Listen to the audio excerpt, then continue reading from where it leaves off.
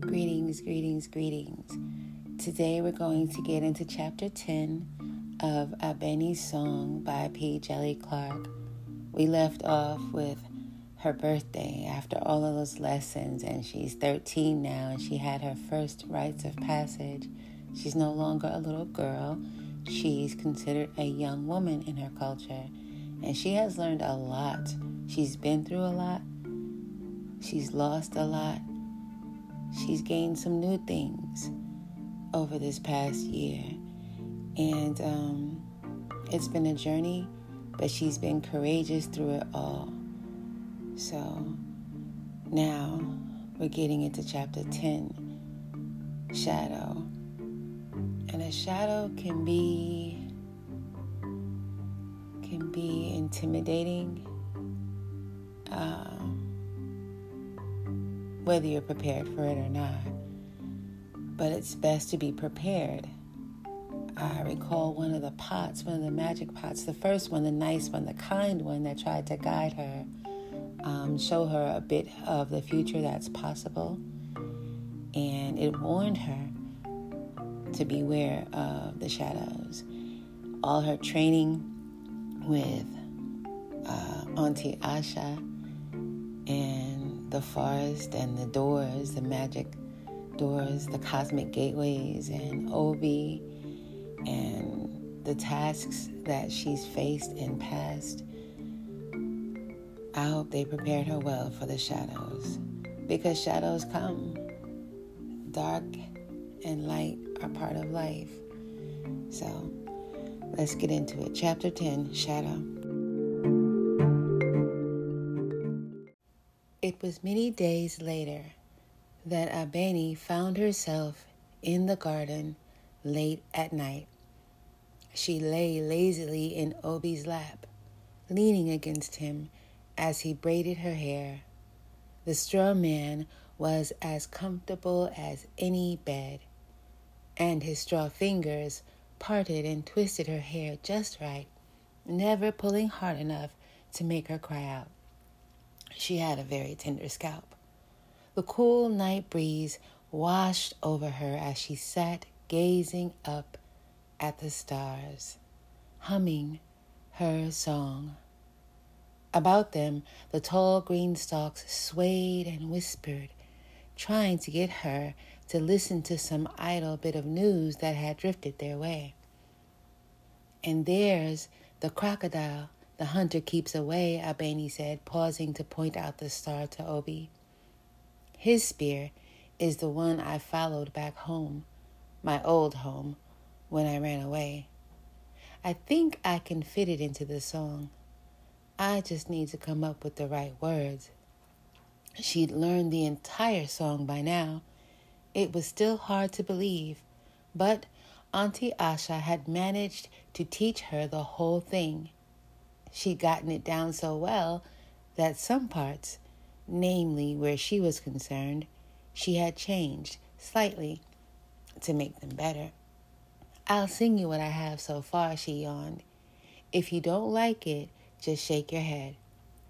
The straw man nodded, silent and patient as always, nudging her head to the side so he could start on another set of braids. She hummed the new verses between several more yawns, but her eyelids grew heavier by the moment under his nimble fingers, and she soon drifted away. Abeni shivered awake at a sudden chill. Opening her eyes, she found she was still in Obi's lap. How long had she been asleep? She hugged herself, shivering. And why was it so cold? Gazing up at the night, she saw the stars staring back. Then some of them disappeared. Not twinkling, just gone. It happened so quick, she thought she was seeing things, but no. A group of stars had vanished. Sitting up, she was about to mention it to Obi when the stars reappeared. There was a shadow. It was so dark, it cut even against the black of the night sky. She couldn't make out a shape exactly, just large wings like some giant flying thing. Her heart pounded as she first thought of the bat riders. Only this was bigger than even the giant bats. Wherever it passed, its darkness swallowed the stars, blocking them from view until it moved on. She was certain it was where the coldness came from, as if it stole the very warmth from the air. Something in her mind nagged. Something about this was familiar. Before she could even comment aloud on it, Auntie Asha suddenly came running from the house. The old woman dashed through the garden and past them, holding the hem of her brown sleeping tunic above her bare feet. Stopping in the middle of the tall stalks, she glared upward, following the shadow. Her feet quickly dug into the soil, moving in a blur to bury up to her ankles. Then, with her eyes closed, she tilted her head back until her white locks fell in a long shroud and moaned. Albany gasped as that deep moaning reached her ears and something powerful washed over her. Magic. She could feel its tingle on her skin, making the fine hairs there rise on end. Her head swam beneath the strength of it, scattering her thoughts like a wind blowing through dandelions.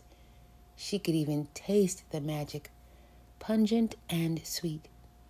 It filled her nostrils with the scent of rich, toiled earth and the air before a storm. It pushed out from Auntie Asha in waves, drowning everything in its depths. The grass stalks grew taller as they swayed in that torrent of magic, going high to tower over them. Fresh green vines crept up to encircle the walls of the house, while the roof burst open into colorful flowers. Albany watched in amazement. Everything was growing. She tried to sit up further, wanting to see more, but Obi draped his body over her, curling up in a ball and holding her tight. She remained beneath him, peeking up at the sky. At one point, the shadow passed right over them, so close that the cold of it made her breath, her very breath, visible. Then it was gone. When the strong man lifted back up, she stared in awe out across the garden. It looked as if all the plants and flowers had grown taller, or their branches and leaves had spread out farther. Auntie Asha stood with her feet still rooted into the ground. But where she seemed so powerful moments ago, now she only looked tired. Her body drooped, and she seemed older, as if she'd aged in that brief time. Frowning up at the sky, she was talking to herself, murmuring loud enough to be heard. The pots. I have to consult the pots. I thought I had more time. Her head moved about absently, and when her eyes fell on Albany, their gazes connected. The old woman's face showed surprise before turning hard as stone, deepening into something terrible. Albany shrank back, suddenly fearful of that look. She didn't think she was supposed to have seen or heard any of what had just happened. Before she could speak, Auntie Asha gestured with a hand and uttered one word, like a command that echoed and rang in her head: "Sleep." And that's exactly what she did. Albany woke the next morning and went about her usual tasks. She sparred with Obi. She had gotten so good now that he barely ever managed to touch her. As he came at her with Farmer beating the ground for snakes, she dodged and struck back with the high-sweeping monkey knocking down fruit. She shouted with success as the wooden wide-brimmed hat flew from his head at the blow. Running to pick it up, she put it on and did a little dance, His staff dropped to his side immediately as he bowed low. Strutting to the front of the house, she found Auntie Asha peeling fruit. The old woman glanced up, taking note of her. "And why are you wearing a straw man's hat?" "I won it," Abeni proclaimed, sitting down. It was the first time she'd managed that, and she was quite proud. She deserved a reward, she thought, and grabbed a piece of fruit.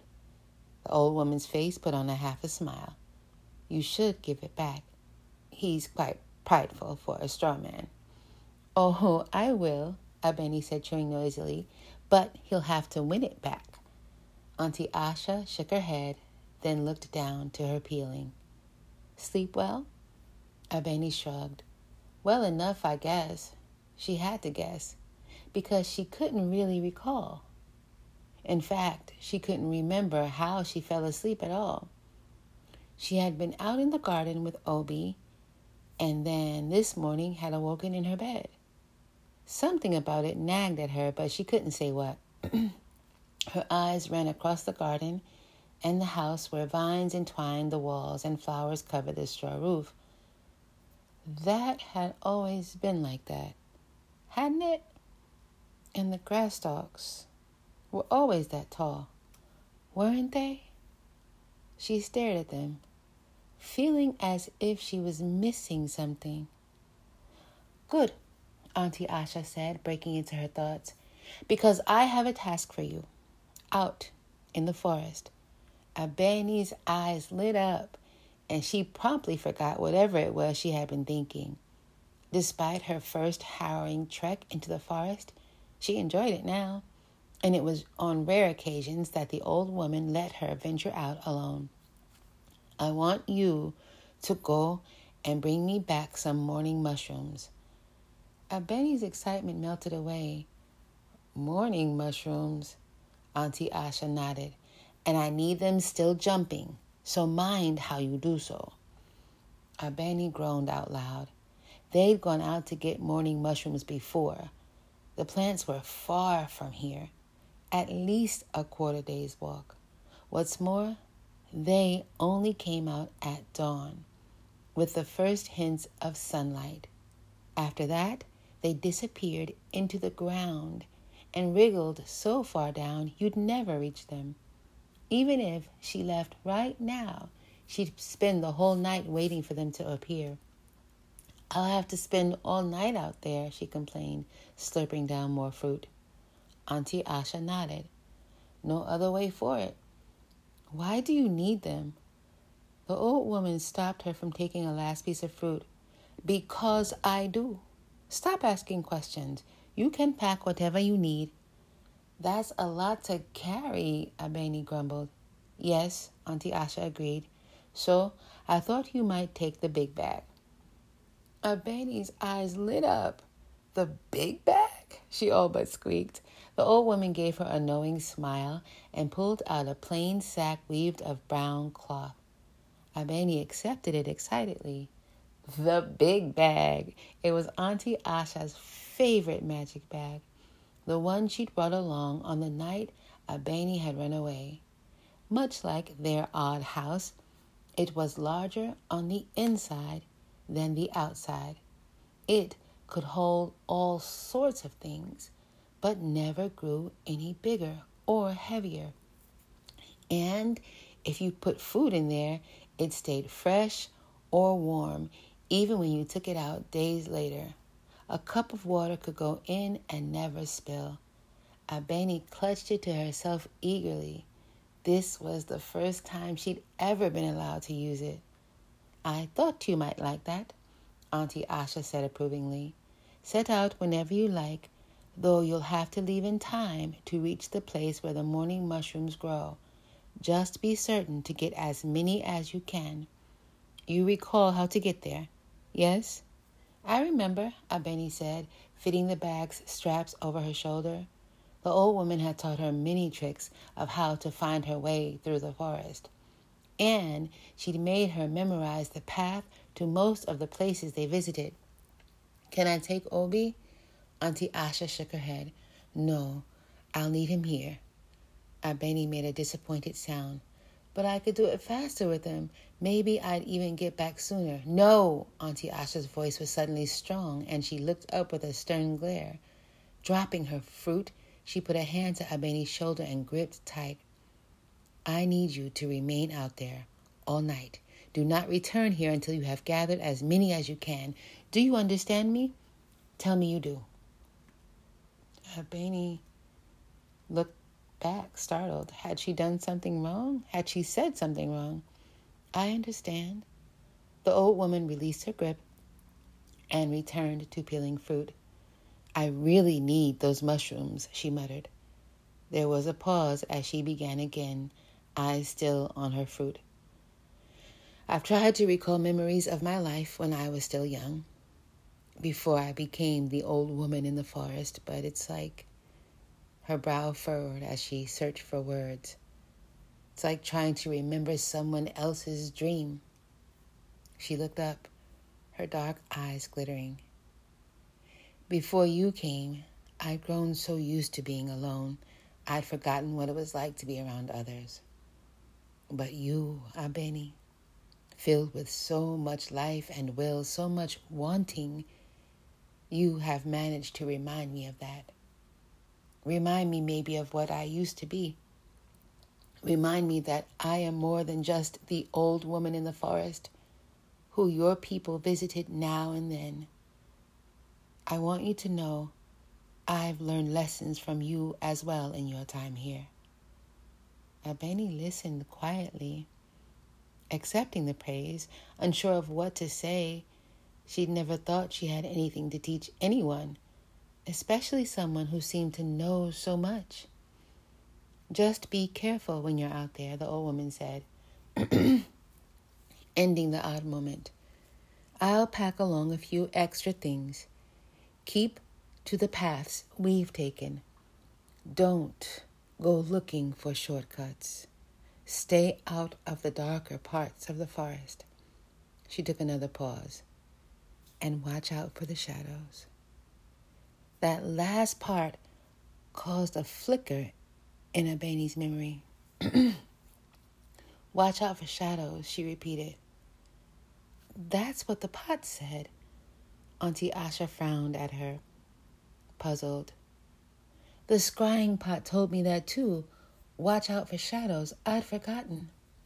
Auntie Asha looked away, returning to her peeling. It will be a long trip. Best prepare. It was well into the afternoon when Abeni set out, waving goodbye to Auntie Asha and Obi. This was her first night trip alone, and the two had busied themselves helping her pack.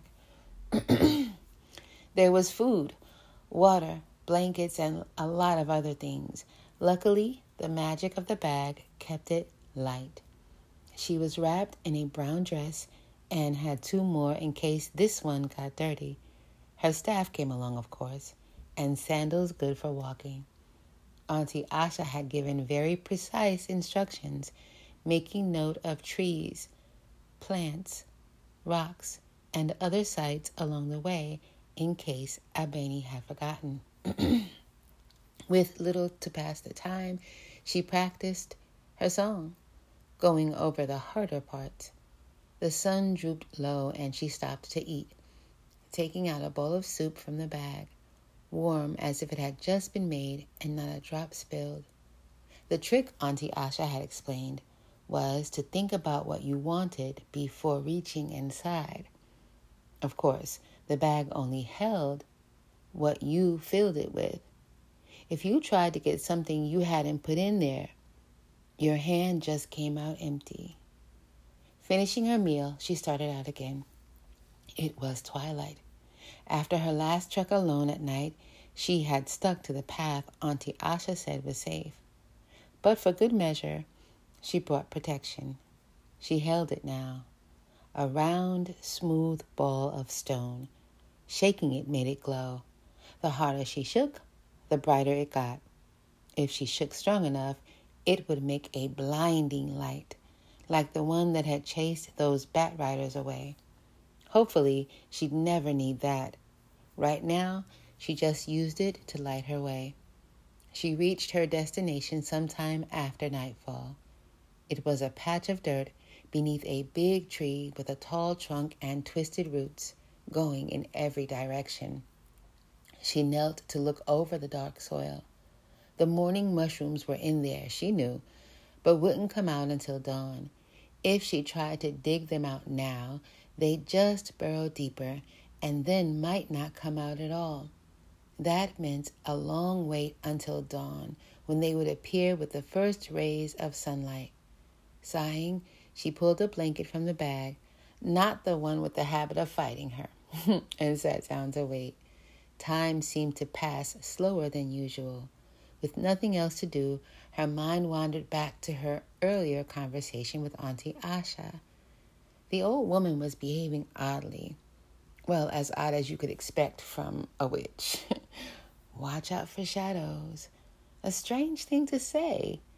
Strange also that she'd heard it once from a pot. Stranger still that Auntie Asha ignored it. Now, here she was, bundled off and sent to gather mushrooms. The more she thought about it, the more it confounded her, and she found herself unable to sleep. Instead, her thoughts drifted again to the garden.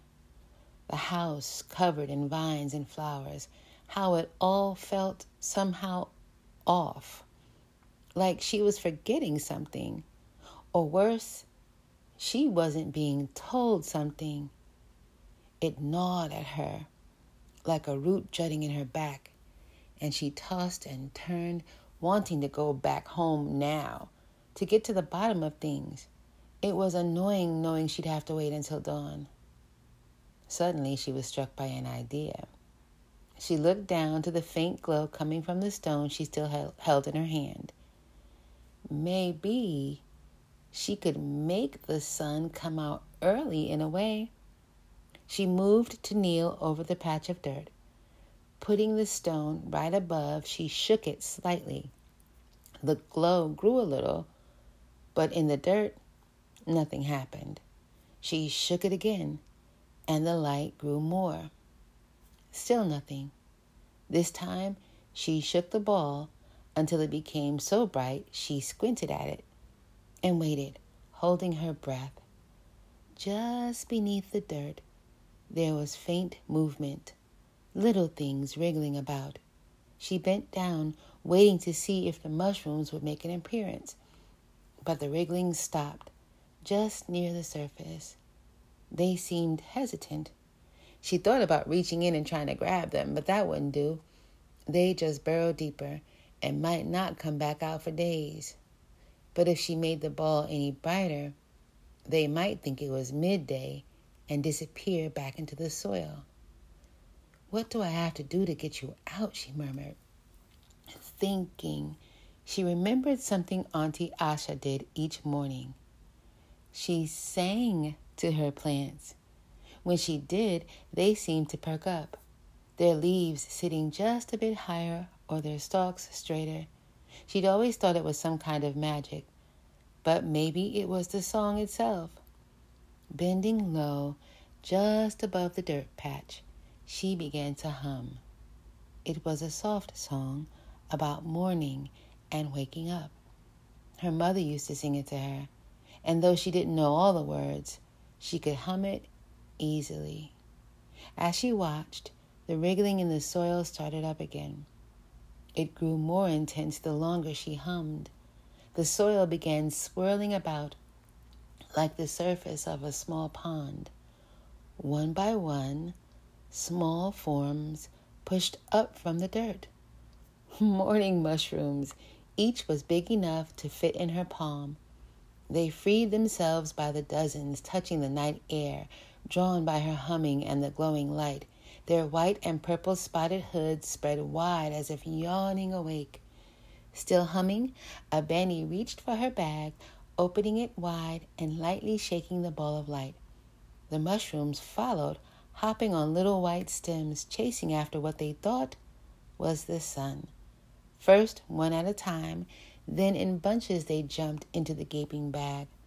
In moments, she had enough to fill a basket, Flicking the ball of light once, she let it go dark again.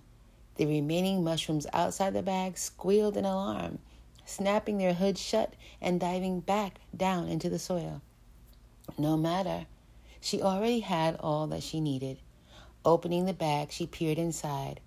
The morning mushrooms she had caught jumped about, squealing and mewing as they wriggled against each other.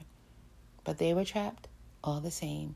She closed the bag shut and thought of nothing, just an empty bag. When she opened it again, the mushrooms were all gone. They were somewhere in there, she knew, wherever things in the bag went, but she'd have to think of them to find them again. Sitting there, she realized her work was done. She no longer needed to be out here.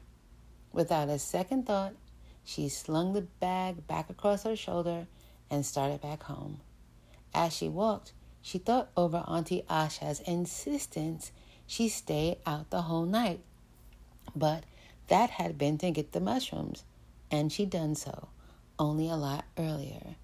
She thought of the feelings that had nagged at her. If the old woman was really trying to get rid of her for the night, she wanted to know why. "When will you stop trying to keep secrets from me?" she spoke softly.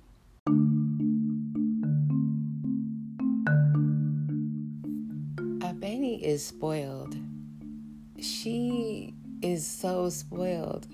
She's a young woman now, but she's still spoiled because she doesn't really get heavy punishments from Auntie Asha. She gets heavy punishments from life.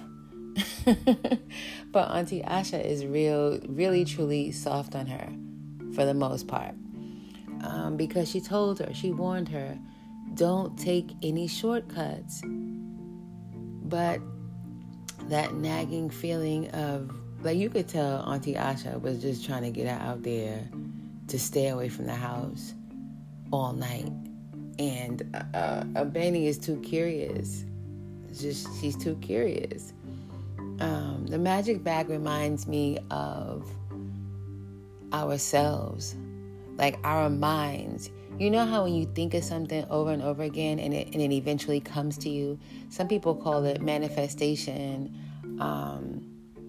Some people refer to it as like energy. You're drawing certain things to you, and that could be good or bad. Like if you think on something, eventually it comes to you.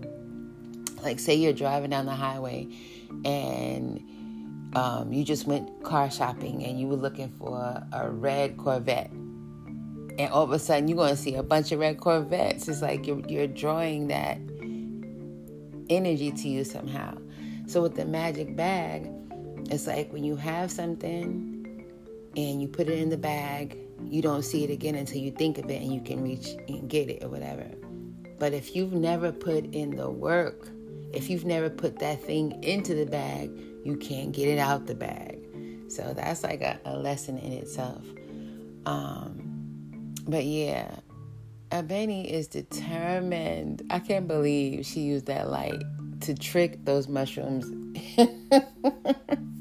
out of the ground. And it reminds me of two things I learned in my real life recently about plants and flowers.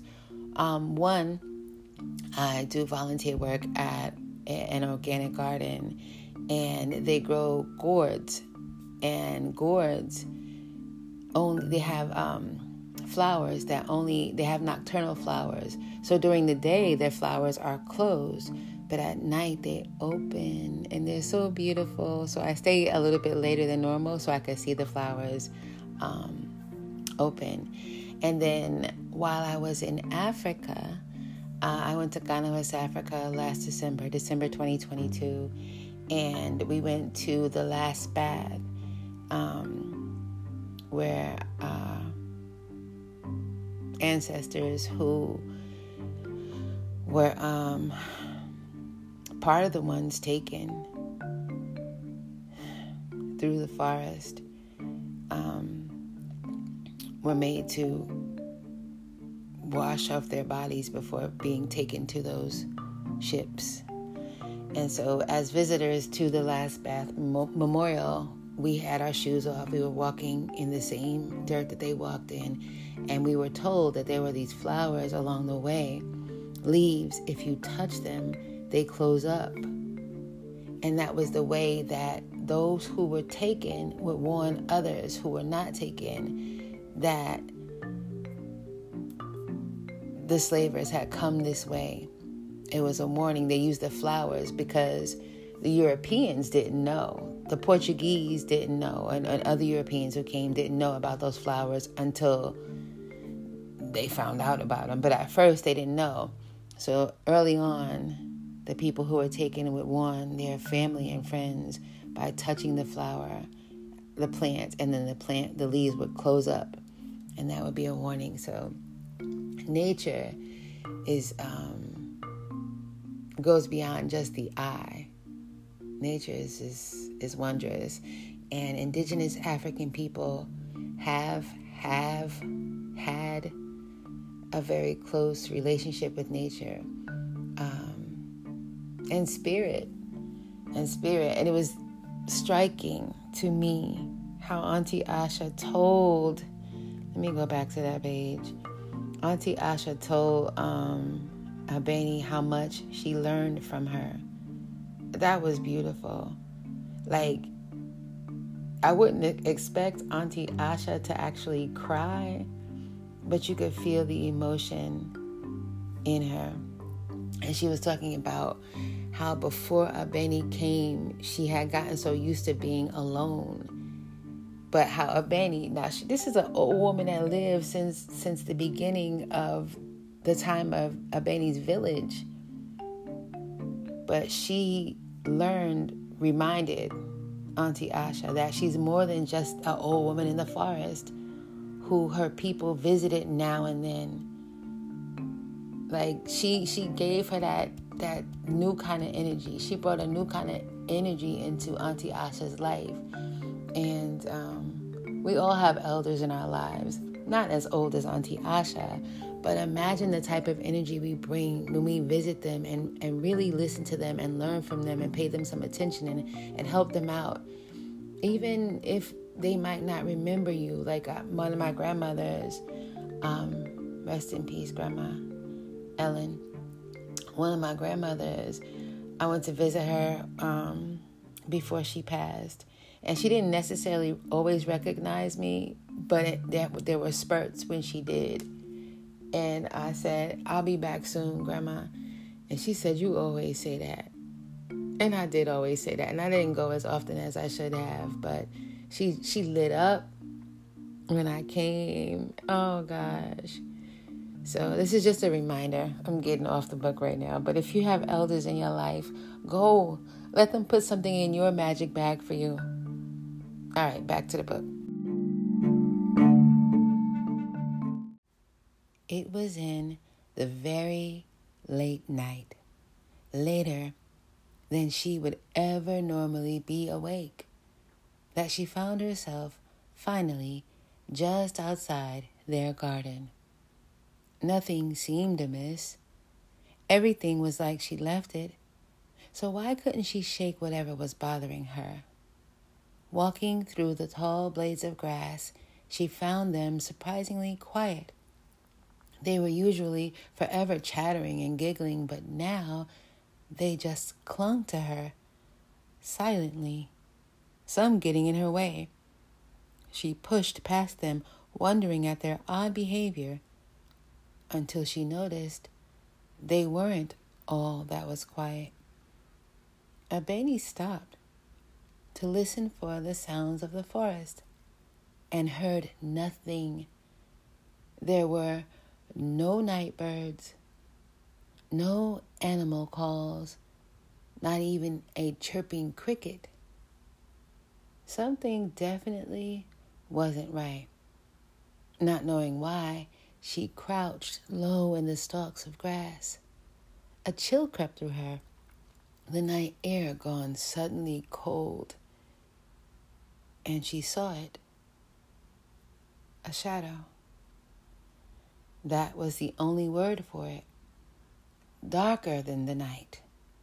The shadow looked like it belonged to an unusually tall and slender man. Only there was no unusually tall and slender man to cast it.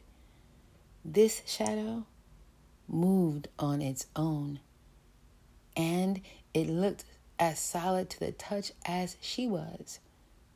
The shadow walked about the front of their house on long, spindly legs that made no sound, almost gliding across the ground. Coming to a window, it stopped, its neck stretching impossibly long as it poked a faceless head to peer inside. Albany clamped a hand over her mouth to stop from crying out. The shadow thing was looking inside their house. It seemed to be searching. But what was it? And what did it want? She had to warn Auntie Asha. The old woman was probably asleep. She might not even know. Her thoughts were broken as their front door flew open with a loud bang.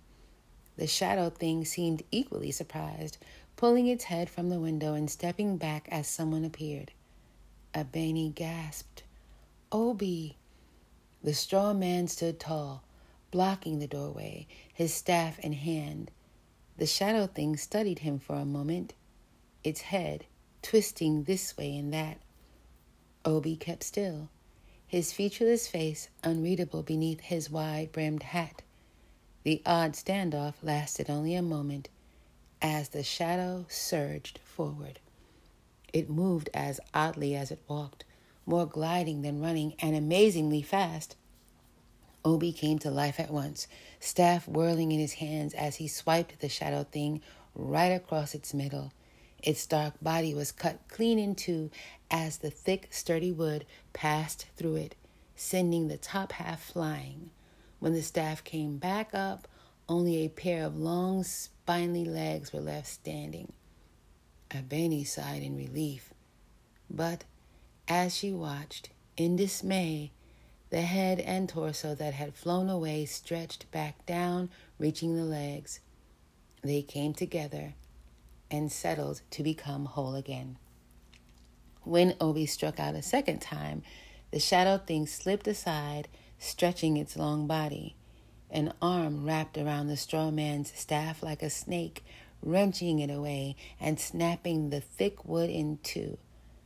The shadow latched another snaking tendril onto one of Obi's arms, pulling hard until it was ripped from his shoulder. The same was done to Obi's other arm, then his legs, and last his head. When the shadow thing was done, it tossed what was left of the straw man aside. Albany stared in horror, watching Obi be torn apart. The scattered pieces of his body still twitched, hands and feet groping about in the dark to find one another. She wanted to run and help him, but she found she couldn't move. It felt like something held her to the spot. She was terrified. All that training, and when it came time to fight, her own body betrayed her. Still hidden, she watched as the shadow thing again prepared to walk into their house. "Get up," she shouted in her head. "Move, you have to warn." Suddenly, the shadow thing stopped in its tracks. It backed off hurriedly away from the door. Someone was coming out of the house. Auntie Asha. Albany's heart leapt. The old woman walked from her home, her face a scowling mask as she held her gnarled staff before her. She stared at the shadow thing with eyes that could cut stone. "So," she said in a tone to match her dark look, "you have found me at last." The shadow thing stared back at her with an eyeless face. Then, to Albany's shock, it spoke. It didn't have a mouth, and she couldn't understand what it was saying, but it was definitely speaking. Its voice was a buzzing, like the sound of endless bees right in her ears, so that she felt the urge to swat about her head. Hearing it made her feel cold all over again, and her body shook. "Join you?" Auntie Asha asked, seeming to understand the buzzing. She barked a sharp laugh. Go back to your master. Tell him he has nothing I want. And do not darken my door again if you know what's good for you. The shadow thing reared up at her response, its slender body stretching until it became taller than the old woman. The buzzing grew louder, almost tickling Abeni's ears now, but it wasn't bees, she realized. It was voices. Dozens, perhaps even more, all talking at once. And they sounded very angry. Auntie Asha glared back. Try then, she growled in a low voice, if you must. At her words, the shadow thing leapt for her. But Auntie Asha was quicker. She brought her staff up, chanting aloud. The gnarled and knotted wood grew bright with light. When it struck, the shadow thing's body trembled, and it shrieked. Abeni clamped her hands over her ears at the awful sound. It was like dozens of mouths, all opening and shrieking at once. Now she understood. The shadow wasn't one thing. It was many things. And they were all screaming and cursing in pain. The light, they cried. Cursed light! It burns! It burns! With a violent tremor, the shadow thing's body broke apart and a river of smaller shadow things scurried away. Some slithered. Others ran on legs. 2 and as many as 10, they sought out the dark, fleeing from the staff's light. In moments they were gone, and there was silence. Abeni clutched her chest, heart pounding as she took in shallow breaths. She was still frightened beyond belief, but she was also thankful to see the shadow thing fleeing. Auntie Asha looked relieved, too. Her staff slowly dimmed, and she leaned against it, heavily, looking weary. Even her locks hung limp. All that magic must have tired her. She needed help. Abeni was starting to rise from her hiding place when a sound sent her still again. Buzzing. It started as a low hum, but grew steadily. The many dark things were returning. They ran or slithered or crawled, meeting and joining together again, merging into one another, the buzzing of their many voices growing louder as they spoke. Cannot destroy us, we are forever like you.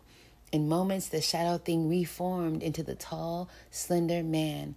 Auntie Asha stared at it grimly, tightening her grip on her staff. She stood up straight and rolled her shoulders. Back for more then? She asked. 100 terrible voices laughed. You are old now, and weak. We shall see, Auntie Asha replied gruffly. Or is talking all you do? She lifted her staff with a yell, struck again. The wood flickered back to life, though its light was not as strong this time. The shadow thing staggered back at the blow, but its body didn't fall apart like before. It lashed out an arm, extending it like a whip to wrap around the staff.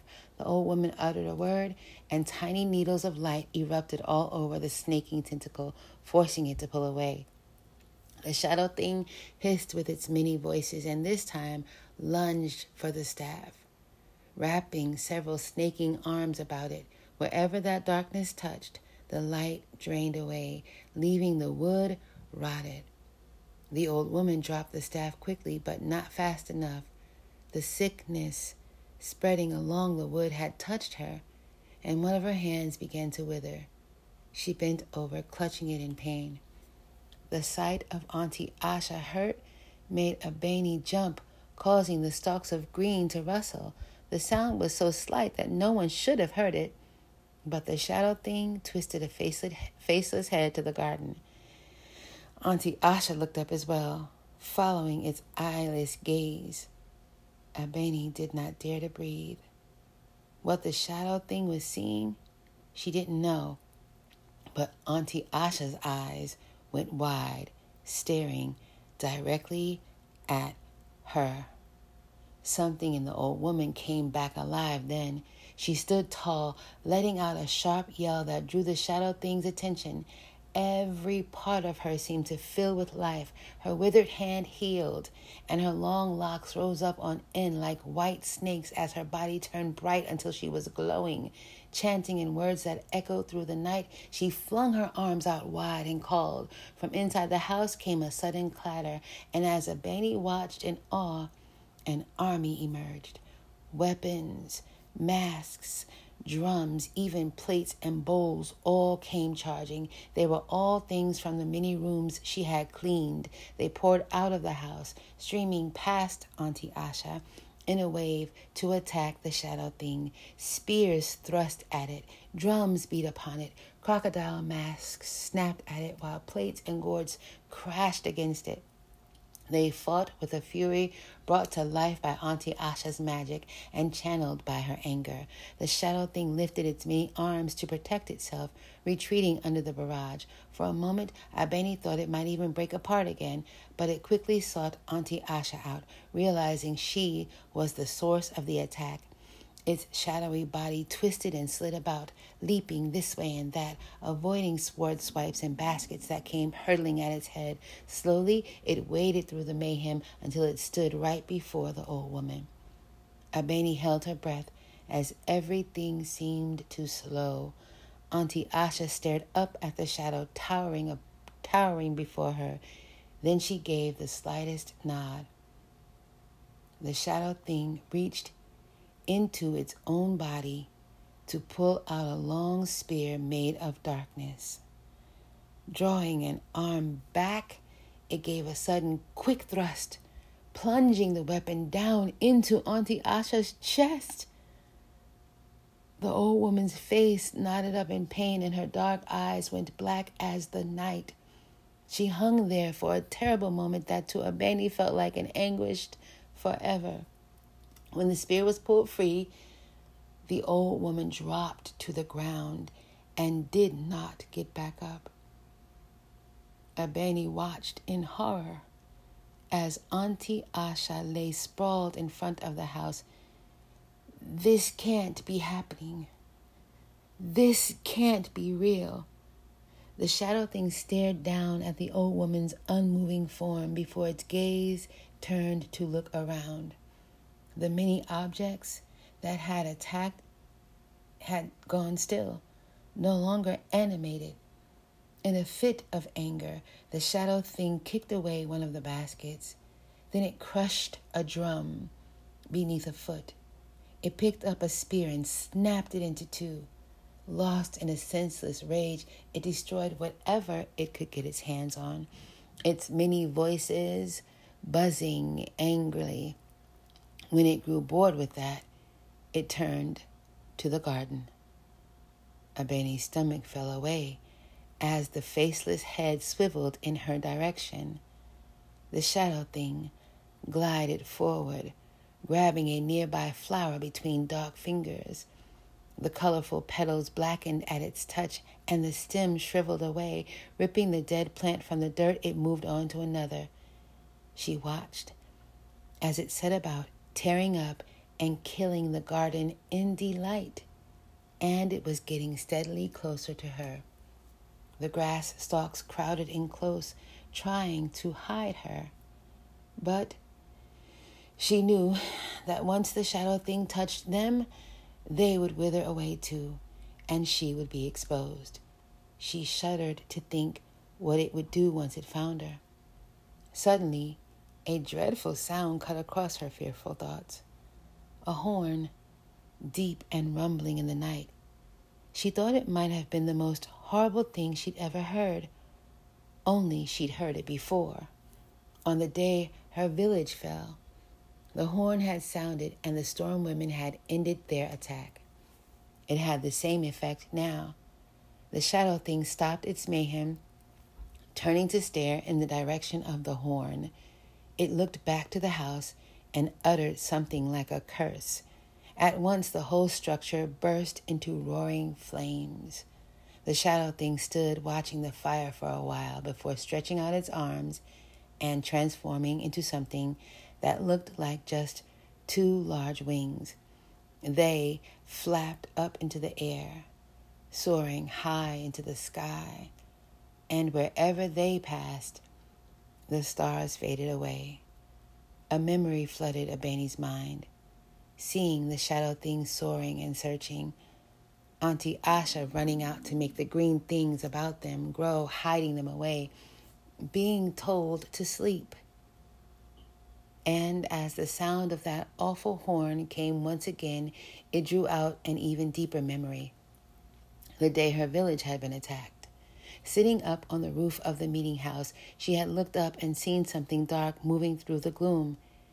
It had, she knew, been this very shadow thing, and that horn meant it was a servant of the witch priest. As soon as the shadowy wings vanished into the distance, she dashed from her hiding place, running and stumbling down to reach Auntie Asha. She grabbed her, shaking her and calling out her name, but the old woman was still. Not knowing what else to do, Abeni grabbed onto Auntie Asha's dress, trying to drag her away from the burning house. She strained at the effort. The heat and smoke were unbearable, and she coughed beneath them. She was beginning to lose hope when a hand touched her shoulder. She shouted and whirled around, imagining every horror possible, only to find Obi. The straw man had somehow managed to pull himself together, or mostly so. He looked like a poor version of himself, missing bits of straw and singed all over, but he was standing. He too took hold of Auntie Asha, and together they pulled her away from the burning house. When they had gone a good way, Abeni fell to her knees, coughing from the smoke, wondering what to do. She heard someone call her name, not Auntie Asha, who remained still, and of course not Obi. When the call came again, she turned back to the burning house. There was a door in front of it now, made of plain brown wood and painted white with red symbols. She recognized it. The room filled with pots, and the call was coming from inside. "Wait here," she told Obi. Rising, she ran to the door, pulling it open to find fire. Everything was smoke and flames in here, too, just like the house. The pots that filled the room burned, some cracking from the heat. It was such a terrible scene that the last thing she expected was singing. But the pots that remained were all singing mournful songs and bidding each other farewell. They swayed back and forth, bellowing at the top of their lungs, or whatever they spoke with. "Abeni," one called. She looked down to find the bowl with the glowing white waters, the scrying pot, the moon waters.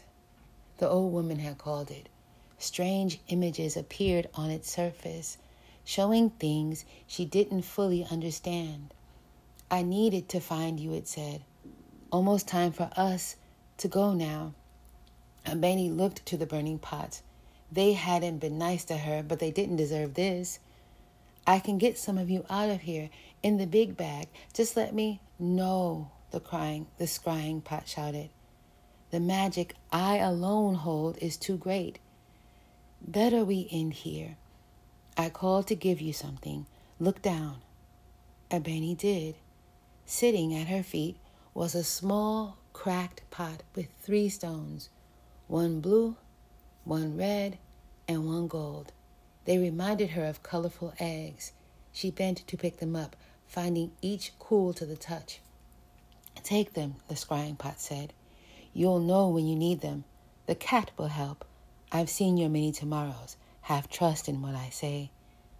"The cat will help?" These pots and their riddles. Unable to argue with what she didn't even understand, she hurriedly placed the stones into her bag. "One last thing, Abeni." The scrying pot's tone turned stern. "Beware the children of night." Abeni frowned. "Another riddle? Who are the..." Her eyes rounded. The children of night. That's what Asha's sister had said.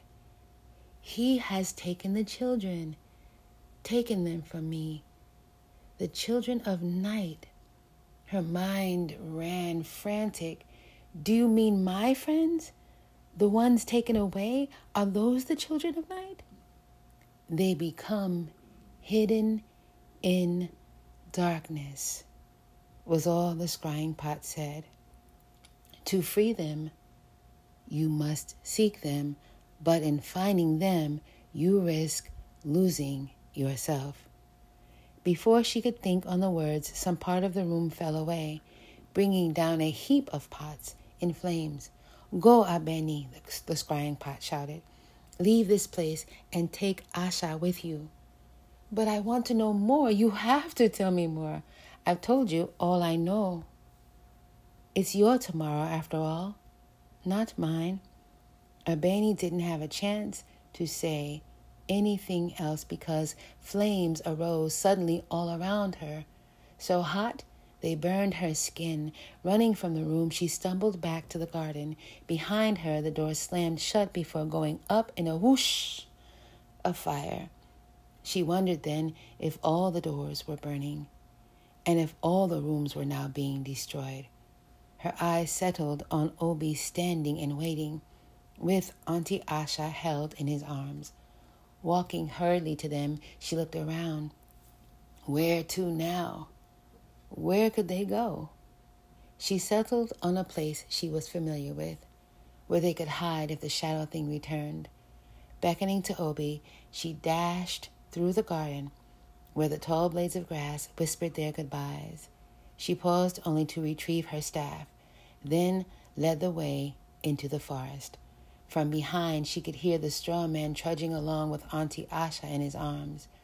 When she reached their destination, she stopped, out of breath. They were at the stream she gathered water from each morning.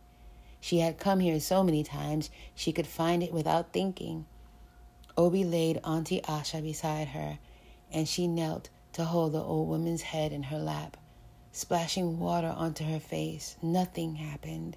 She tried to push some water past her lips, but they didn't open. Putting a hand to Auntie Asha's skin, Abeni trembled. It was cold. So cold. She looked up to Obi, shaking her head. I don't know what to do. I think she might be. Her voice cracked as she struggled to say the word dead. What are we going to do, Obi? The straw man stared down in silence.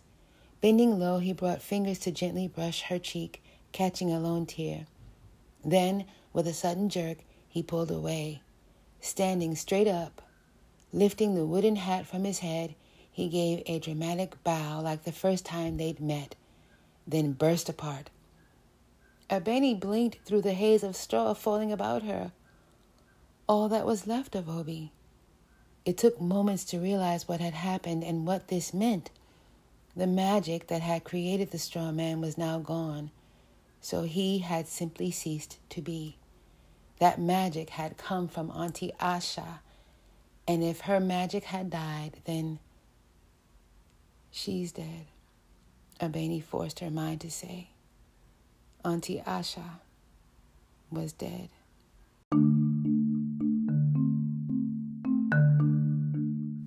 Wow. So many things. When darkness and light are in harmony, like take our days and our nights. The sunshine is during the day, the moon is at night, and things are in harmony, and the day is what the day is. There's harmony. One doesn't try to overtake the other. It just is what it is. But when darkness and light battle, oh my goodness, that's where I think our energy comes in. Like, are we giving our energy to the dark? Or are we giving our energy to the light? And so the darkness has all those voices yelling and screaming and being attached to it, you know? And here was Auntie Asha, centuries old, fighting on her own, strengthened by the love that she had for the little girl she saved, and trying to protect her with everything. Literally gave up her life because that nod she gave to the darkness. Oh my gosh! Wow. So Abeni is 13 years old. She literally doesn't have any other human being around her. The house is gone. The garden is gone. Obi is gone. Oh my goodness. She's been through a lot in her 13 harvest seasons. A lot. But at the very least, she has everything that her family put in her, that Auntie Asha put in her, that Obi put in her, all her lessons, and her own strong will. Because she is a very strong-willed young lady. And she knows her song. And she still has the task of adding on to that song. But this is a lot. Like, how is she going to get through this? How is she going to get past this? Like, what does she do now? Wow. Until next chapter, y'all.